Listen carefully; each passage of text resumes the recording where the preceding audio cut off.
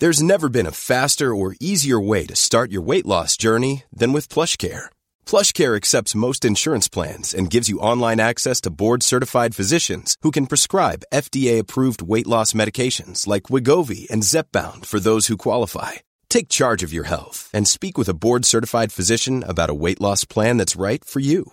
Get started today at plushcare.com/weight loss. That's plushcare.com/weight loss. plushcare.com/weight loss. Hey, it's Paige DeSorbo from Giggly Squad. High quality fashion without the price tag. Say hello to Quince.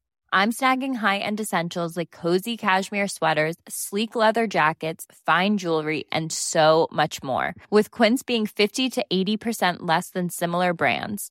And they partner with factories that prioritize safe, ethical, and responsible manufacturing. I love that. Luxury quality within reach. Go to quince.com/style to get free shipping and 365-day returns on your next order. Quince.com/style. This is Little Atoms, a radio show about ideas and culture. With me, Neil Denny.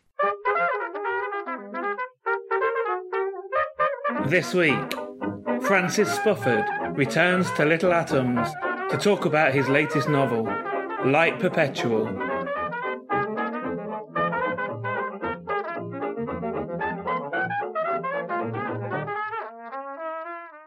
Francis Spufford's debut novel, Golden Hill, won the Costa First Novel Award, the RSL Ondati Prize and the Desmond Elliott Prize, and was shortlisted for the Walter Scott Prize for Historical Fiction, the Rathbone Folio Prize, the Authors Club Best First Novel Award, and the British Book Awards Debut Novel of the Year. He's also the author of 5 highly praised works of non-fiction. In 2007, he was elected a Fellow of the Royal Society of Literature and currently still teaches writing at Goldsmiths College at the University of London. And today we're going to talk about Francis's new novel, which is Light Perpetual. Francis, welcome back to Little Atoms. Neil, thanks for having me again. First of all, tell us how you would describe Light Perpetual. It's a novel about London changing over the decades as seen through the eyes of 5 working-class South Londoners, all born around 1940.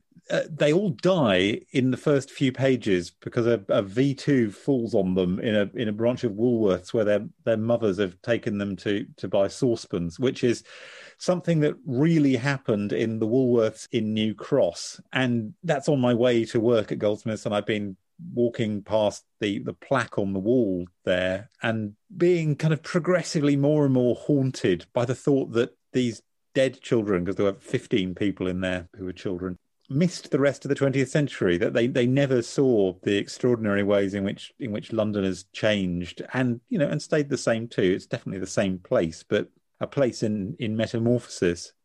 So the book is a way of, it's not about literal dead children.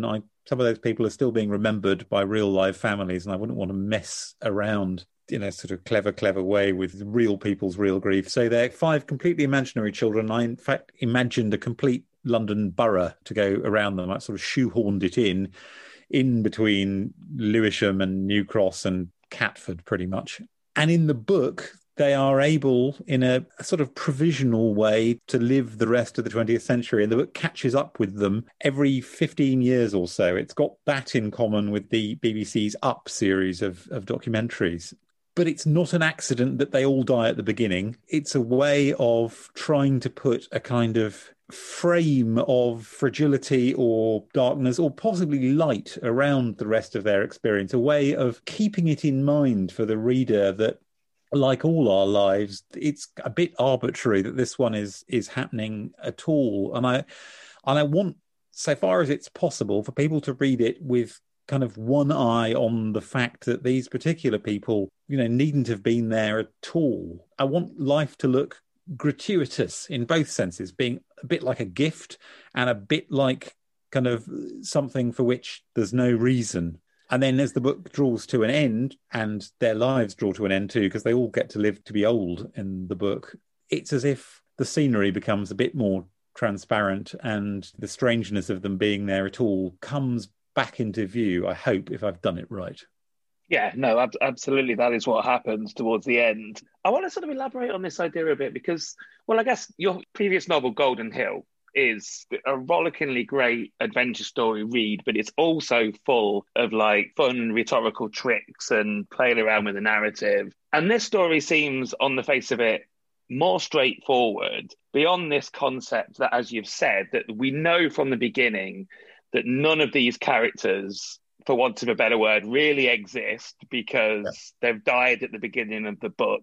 And therefore, of course, that gives the lives of these characters this added poignancy. Yet, of course, and I'll exaggerate slightly for rhetorical effect, but every single novel ever written is about characters that don't exist. Characters, yeah. So I want to talk about, here you're also clearly having something to say about the concept of fiction itself. Well, yeah, I'm probably am in some ways just finding a way to underline or double underline something that's part of the artifice of fiction anyway. I wanted the lives to seem as real as possible. So it's not like the kind of artifice you get in one of those books where the author is constantly breaking the fourth wall and reminding you that it's only a novel you're reading. I wanted there to be an actual kind of tension between how kind of solid and well specified and, for want of a better word, ordinary. I'd like to come back to that word in a minute. Just kind of dependably, recognisably not out of the ordinary these lives are, and at the same time it being true that there is a kind of flimsiness or strangeness about them. Not because I want these to seem like specially flimsy or strange people, but because there is that quality really there, looking at human life from a certain not taking it for granted kind of angle. It's often associated, when writers do it, with people who have a really pronounced sort of fear of death. Philip Larkin, for example, one of the great masterful death fearers, talks about the million-petaled bloom of being here. And that's because he was constantly comparing any experience, even a kind of rainy Tuesday, to the kind of vast void of nothingness before a human life and the vast void of nothingness after it, as he saw it. A picture made a bit fragile by terror in some ways there, which is not quite what I want, but I do want the sense that there's something worth paying attention to about experience in itself being not something to take for granted. And allied to that, it's a novel about time and about how we live in time. And time is a mysterious medium to exist in. It's extraordinarily hard to describe or to look at in itself. Particle physicists do it, but it's not clear to me how you can transfer the insights that come from a brief history of time, for example, into helping make sense of the 80 or so, if we're lucky, years that we get here. More ordinary of the experience of time, that word again, is St. Augustine saying, I know exactly what time is until someone asks me. Well, this is exactly where I wanted to go next, actually, because, you do set out time in the first chapter of this book in a way that, feels like it could be written by a physicist. It's quite cold and remorseless in time split down into infinitesimal segments and sort of marching remorselessly on regardless of us. But then the book itself, you've just raised St. Augustine, and I can sort of feel your Christianity informing the rest of the book once we actually get into the characters, because the book itself is incredibly compassionate, and it's about second chances, and it's about, forgiveness. And so, well, that's not really a question, I guess. No, that's just true. I'm going to say my answer to that is yes. At least I hope it's true. But hang on, go back a bit, because there isn't a contradiction between the kind of coldness, the sort of physical sciences coldness of the opening and the rest, because it's the combination of things which are kind of the truth of our situation. Warheads are very clinical things. They go off when they go off, irrespective of who happens to be standing next to them. And one of the things I found fascinating about describing an explosion is that explosions happen in real time, but they happen phenomenally quickly compared to the human perception of time. So in order to do justice to an explosion actually happening and having cause and effect in the world, you have to slow time right down and let the clock tick in 10,000th of a second, pretty much. which is a real scale on which time goes by. It is arbitrary to think that a second is about the familiar amount of time. That's just like us as human beings being evolved to see a particular spectrum of electromagnetic radiation and then calling it light and calling it colours. The kind of animals we are finds certain scales of time natural and ordinary and finds other things too small to see and other things too long to see. We don't perceive 10,000ths of a second. We don't see them very easily, and we're not around to perceive time going by the million years either. But it is in the midst of our experience of time, this kind of cold, peculiar thing, which is more peculiar the more you look at it, that we manage to do all the warm stuff of living, working, loving, falling for people, making mistakes, picking ourselves back up and things. So the kind of the human sense of home and the human sense of familiarity and kind of human hopes and fears and stuff happen as if in a cardboard box within a much vaster landscape. And every now and again, I think you ought to describe what's inside the cardboard box with reference just a bit to what's outside the cardboard box. Weird that may seem as a proposition. I want to carry on talking about the time span, because as I said, we start off talking about millions of a second or whatever it is, a very, very, very, very, very, very, very, very small section of time. And then, as you've already explained, the book is split into sections that are like 15 years apart. And that's an interesting time gap in itself, because you've already given a sort of indication of what influenced that, but it's also long enough that it sort of disrupts the narrative of the lives of the characters, because we are just getting snapshots of where they are at those points. And, we read one section and then we come back and the characters, they're in a different job and married to a different person, for instance. Yeah.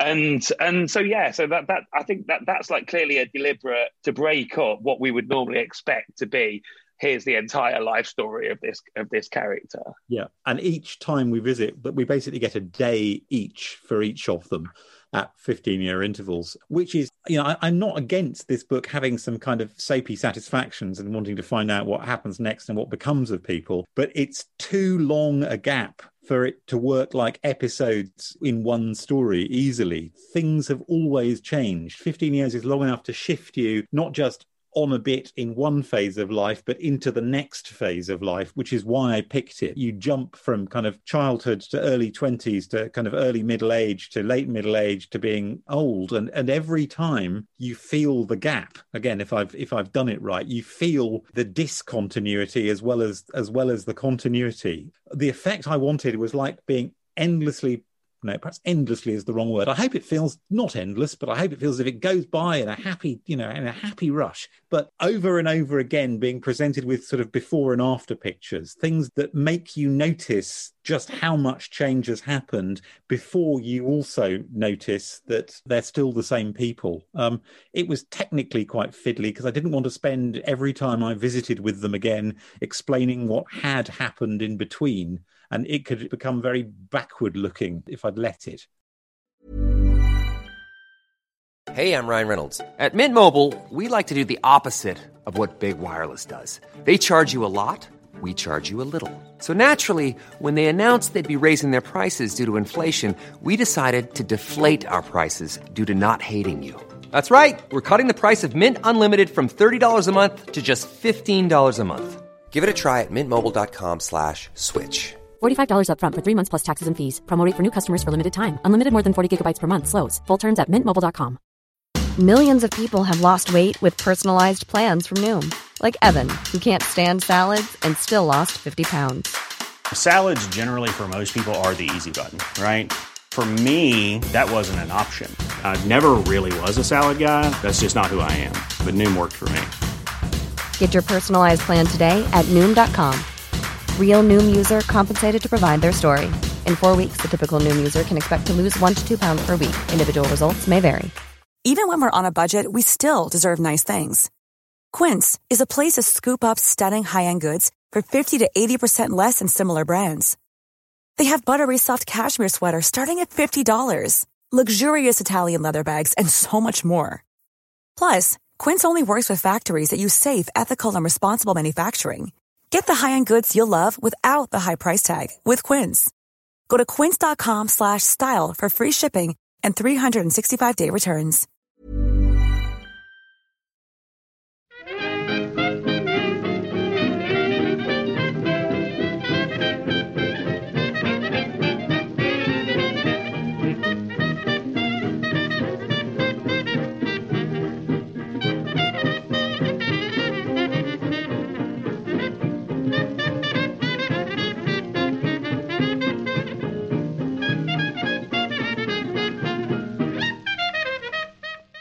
You're listening to Little Atoms. I'm Neil Denny. Today I'm talking to Francis Spufford, and we're talking about his latest novel, Light Perpetual.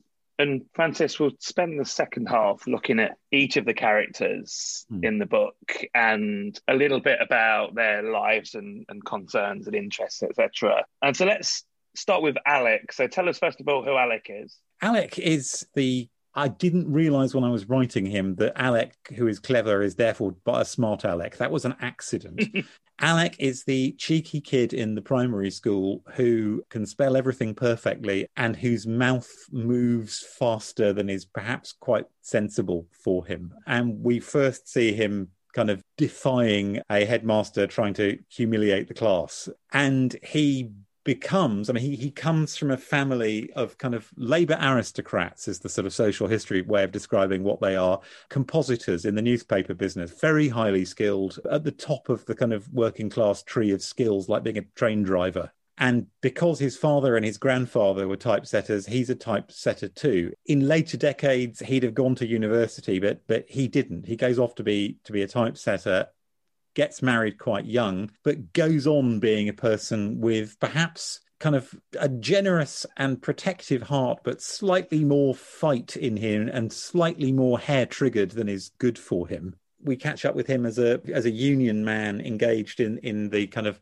long and bitter dispute with the Times, not over Wapping, but the one before that in 1979. And then we catch up with him again, and suddenly his profession's vanished because computer typesetting abolished people like him altogether, grimly doing his Open University degree and turning himself into a primary school teacher. And then in the end, he is the headmaster of the school whose headmaster he was defying 60 years earlier. Only it's a very different kind of school by then in a very different borough. He's one of those people who's constantly convinced their life is a failure, even though everyone else looking on will notice what a lot got done.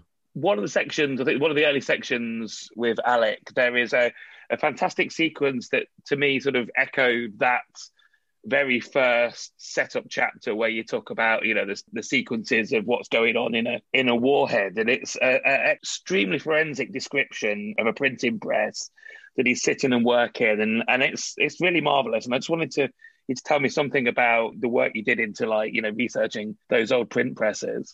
Well, I've seen somebody working one, and the first thing that struck me was kind of, and I make Alec love it because I think he does. It was an extraordinary, sort of brilliant, ingenious, but Edwardian solution to kind of mechanizing typesetting. It looks like the guts of a grand piano stood on end. And it's like a kind of combination between a kind of a harp and a vast steam-powered manual typewriter and I don't know what, and it's unbelievably loud. So part of what I knew I had to render was the kind of symphony of different rattles, hisses, clunks, and other sounds that it made. And what a kind of weird organic and mechanical unity it made with its operator. Because the person sitting in front of it, you know, it wasn't made easy like computer typesetting. There was a huge amount of kind of anticipatory skill in which the human would hold what the machine was doing in their mind enough to anticipate it and to handle the line endings and things. And there'd be this grimy keyboard, not laid out like a typewriter keyboard,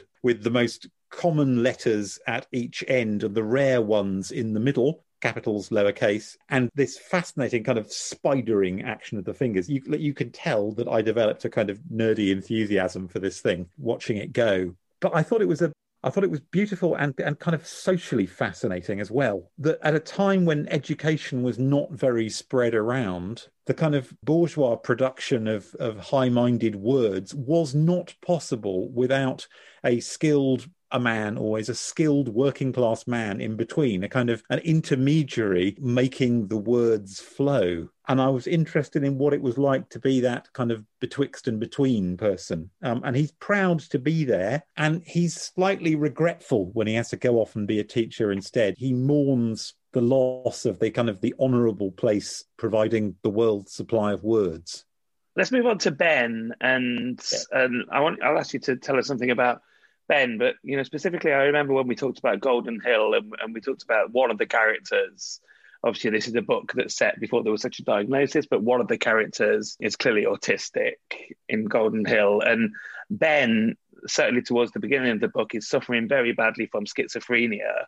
Yeah. So tell us something about who Ben is, and then something about writing about schizophrenia. Well, if it is schizophrenia, because schizophrenia is one of those diagnoses where when you look at it closely, it turns out to be more like a kind of a bundle of related conditions rather than like autism. Well, exactly. The more you look, the more it splits into multiple syndromes.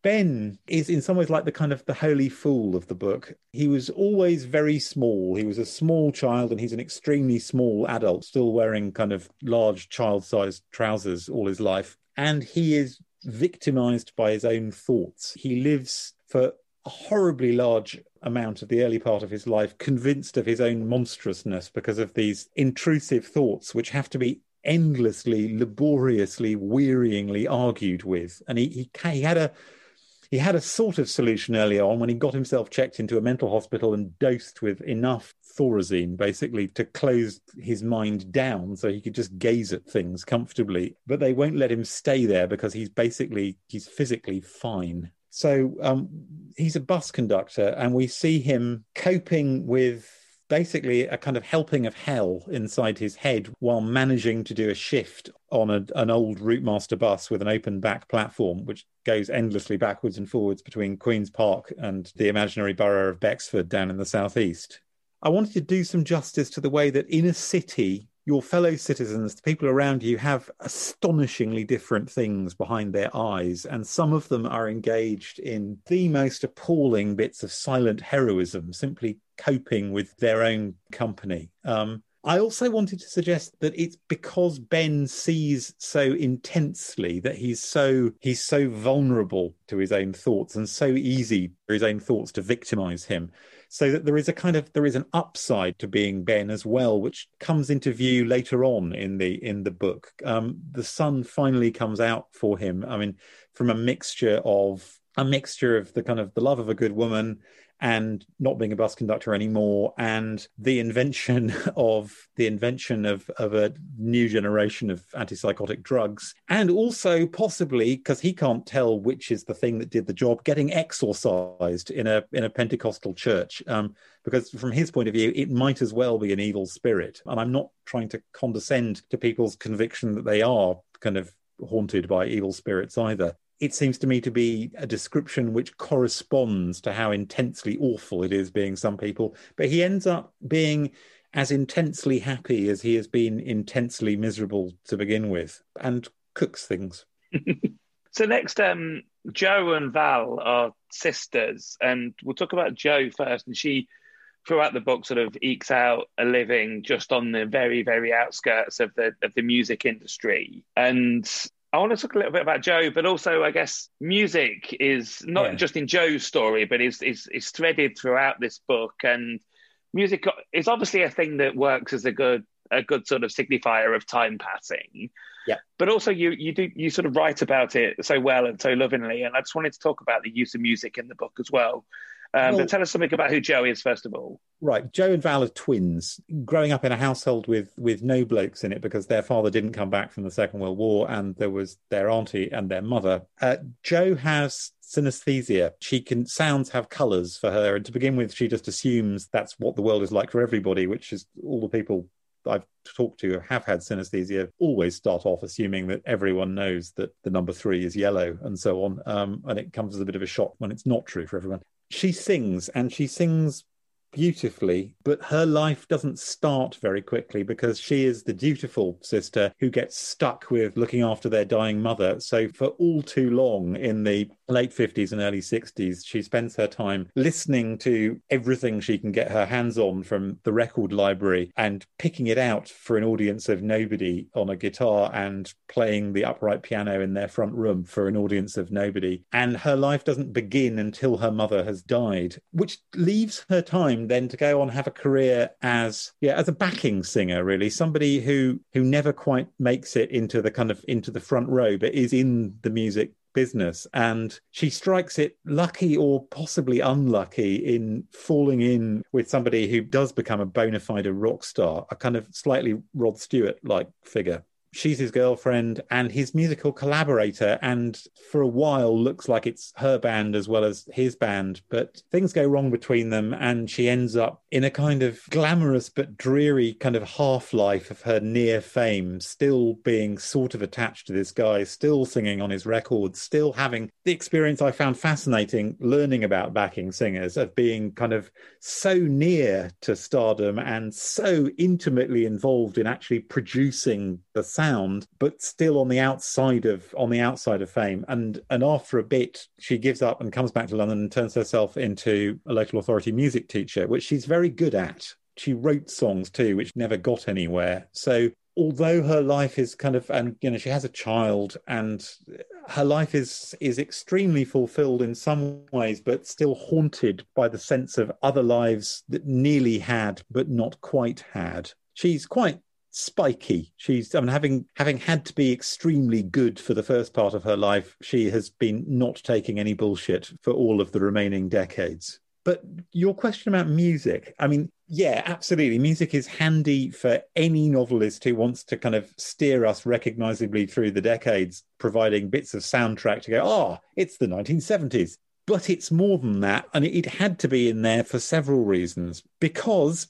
music is the genuinely popular art. It's the way in which human making and human meaning making touches almost everyone. And it's something where the making of it and the doing of it were absolutely open to kind of gifted working class kids in South London in the 1950s and 60s and 70s and onwards. The Rolling Stones come from South London too, and endless other bands since. I think drum and bass comes from South London, although North Londoners will probably be writing in to complain when I say this. So I wanted her to be kind of the person who's doing the culture of these decades, not just receiving it and as a soundtrack, but actually being deeply involved in kind of making the sound we live by. And music also is very strongly related to human perception of time. It only makes sense because we perceive time at particular speeds. And it is, for most of us, the way in which we most consciously and self-consciously sort of apprehend time passing. 3 minutes of a song, kind of intricately and deliberately scored with rhythm doing something a bit like a heartbeat in there, and then melody in there doing something like the meaning we weave through the kind of compulsory rhythms of being a biological creature. It's in there in a song. And I wanted my heroes to be kind of lifetime heroes and middle-aged heroes and this year heroes and day-long heroes, but also 3-minute heroes. I realise that's not what that means, but I wanted the scale of music to be one of the things that provides a kind of tent peg into our understanding of time. 3-Minute Hero being a song that gets us into the next section quite well. I'm afraid it does, yeah. That wasn't our fault, that was an accident. Yeah, Val. So Joe's twin sister, who is the one, out having a good time while Joe's at home doing all the hard work, both at the beginning and at the end of the book. Val, originally on a sort of bank holiday weekend away on a scooter with some mods, falls in with this terrible man, Mike. And we sort of gradually see over the story, his progression from mods to skinhead to eventually British movement / National Front. Just as an aside, I've written down here on my notes, Mike, Nicky Crane, ? No, Nicky Crane, no question mark. Nicky Crane, real person. He's there haunting my sense of who Mike was as a character, though I wasn't doing Nicky Crane, but Mike definitely exists in relation to Nicky Crane. And one of the consequences of me once having been a non-fiction writer is that I like the sense of some kind of documentary connection to real history. And Nicky Crane, for people who don't know, was an extraordinarily complicated, very violent, extremely well-dressed fascist skinhead who moonlighted as a bouncer in gay clubs because he was himself gay, and he had two radically different lives. But Mike has not, it's going to sound very weird here, Mike is not as well worked out as Nicky Crane. Mike is not on as good terms with his own sexuality as Nicky Crane. Otherwise, he wouldn't be married to Val, who thought that she was seeing this gorgeous man, and she has a susceptibility to gorgeous men, which leads her in a completely undeserved way, but just as kind of one of the malignant accidents of life, into this terrible complicit situation as the kind of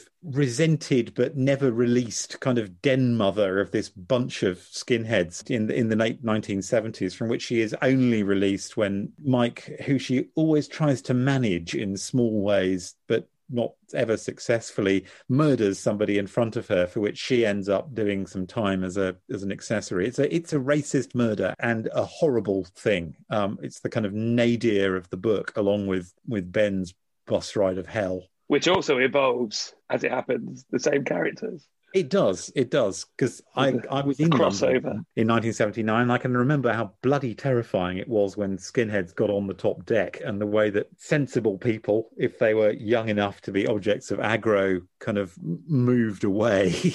Ben, of course, is too busy with the voices in his head to move away nearly fast enough. But yeah, Val. But Val gets her second chance as well. And the second half of the book, and I suppose this is partly where my Christianity is showing, Val refuses the only invitation she ever gets to go to church, because it's not that kind of book. He said, it's not that kind of book.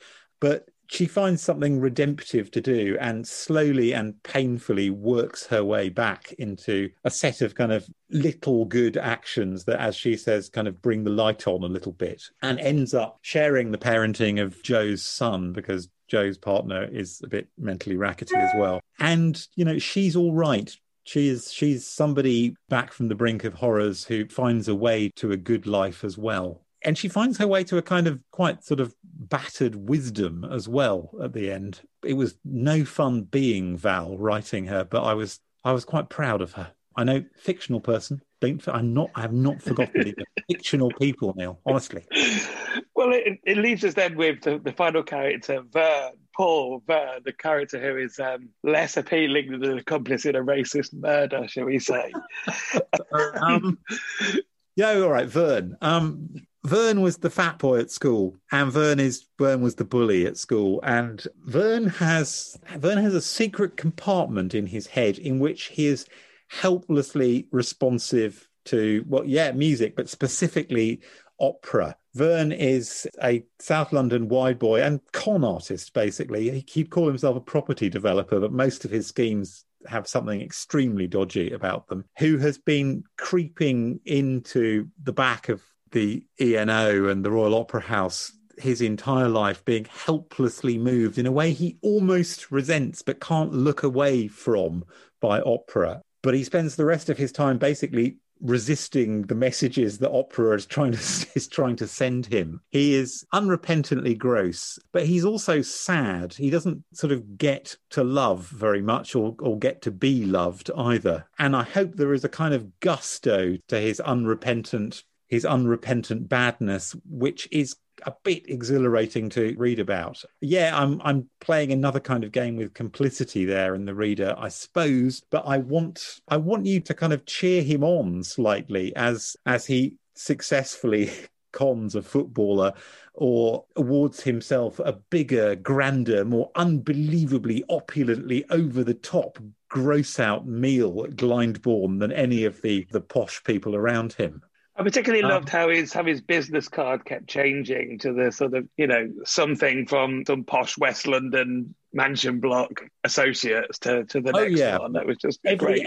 Every business Verne floats is called something like Fanshawe or Chumley because it's clinging on by its fingernails to middle class respectability. And in the end, he does become a millionaire, though he loses it all thanks to the property crash in 2008. But he too is part of the story of London, and he's what he finally makes his money out of is gentrification, which is kind of sad in a way, because what he really likes is skyscrapers, and what he would really like to do is to be the kind of heroic glass tower property developer who genuinely remakes the world.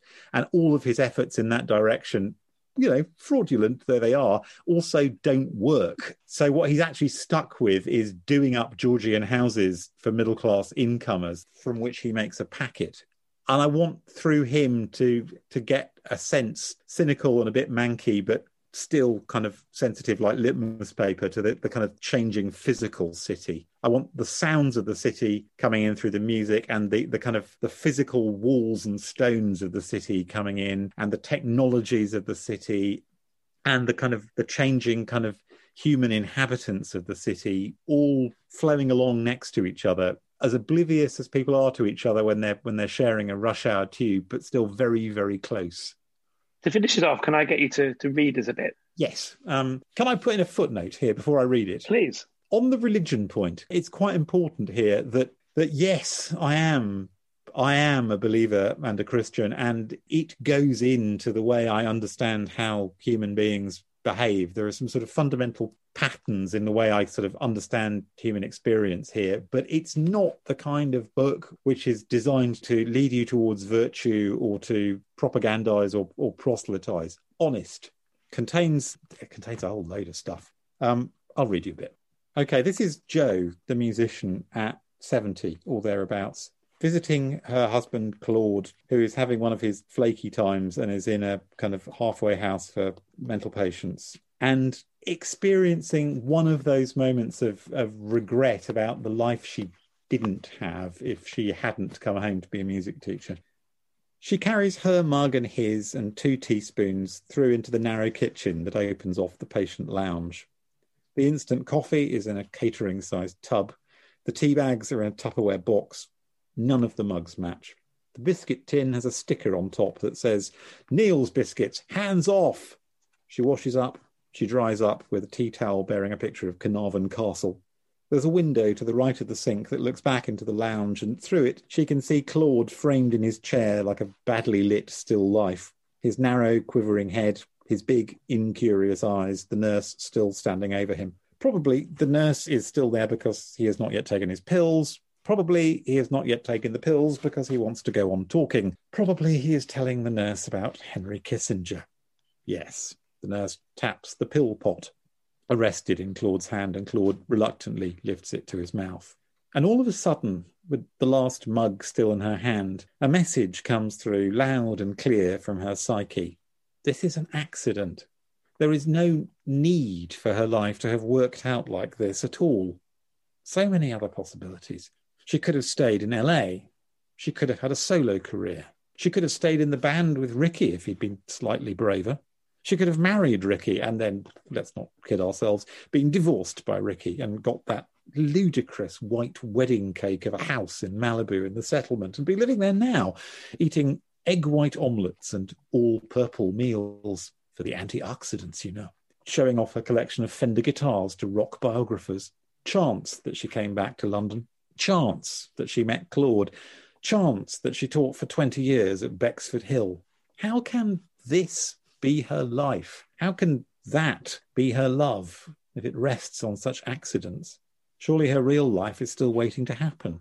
Surely she is still in the wings at the Pelican Club waiting to go on, or running across the common with Val and her tam o' shanter kicking at leaves. Surely the real thing has yet to come along.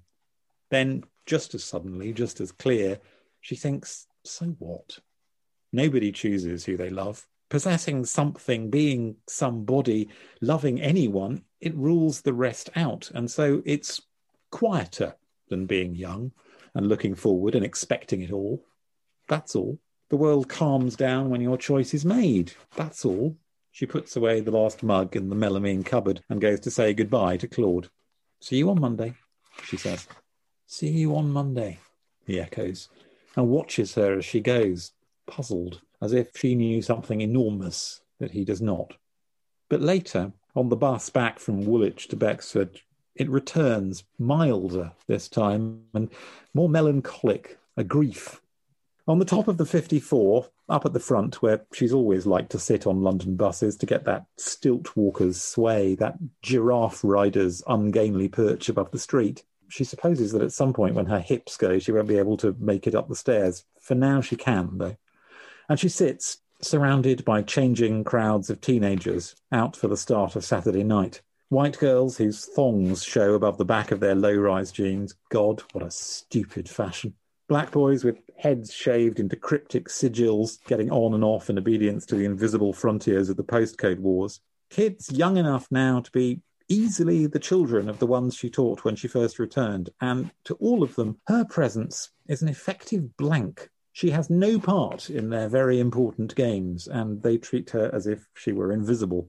They chat, catcall, shout, across and around the old woman with the white bob, the melanoma scar, the lips pressed together. Blotted lights of traffic and crossing signals float across the curved glass beside her, neon leaves on black water. Ahead, there is still a faint smear of light in the western sky, sunset remnants fading like a dim lamp behind stained glass. Brake lights stitch the way across Blackheath. Down the hill on the far side, and the dim panes of colour tip up and disappear behind the tree branches on the slope. By the time the 54 levels out at the bottom, the sky to the west, and the east and the south and the north, is the plain black static of the London night, fuzzed with sodium. Onward to Lewisham, and then the grind up the long, gradual slope to Bexford. Underneath Saturday night, underneath the fried chicken shops and the billboards and the railway arches, the geology of the city persists on its own timetable, scarcely scratched by the crackle glaze of brick and tarmac spread over the top.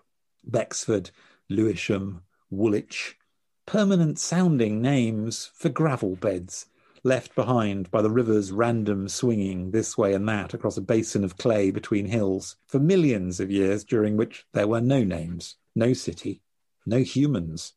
Here there was ice, pine forest, rainforest, tundra, ice again, over and over, and only in the very last iteration of the cycle, the faint grey thread of smoke rising from the first campfire, the first pinpoint of red in the London night. The city, the great city, is shallow lithography on the clay. The city is a mayfly veil. So I've been talking to Francis Spufford. We've been talking about his latest novel, Light Perpetual, which is out now from Faber. Francis, thank you so much for taking the time to share it with us. Thank you for having me, Neil. This episode of Little Atoms was produced and presented by me, Neil Denny, edited by Sky Redman, and was first broadcast on Resonance 104.4 FM. Little Atoms is supported by 89UP and hosted by Acast. If you enjoyed the show, please do subscribe, rate us on iTunes, and even tell a friend. Thanks for listening.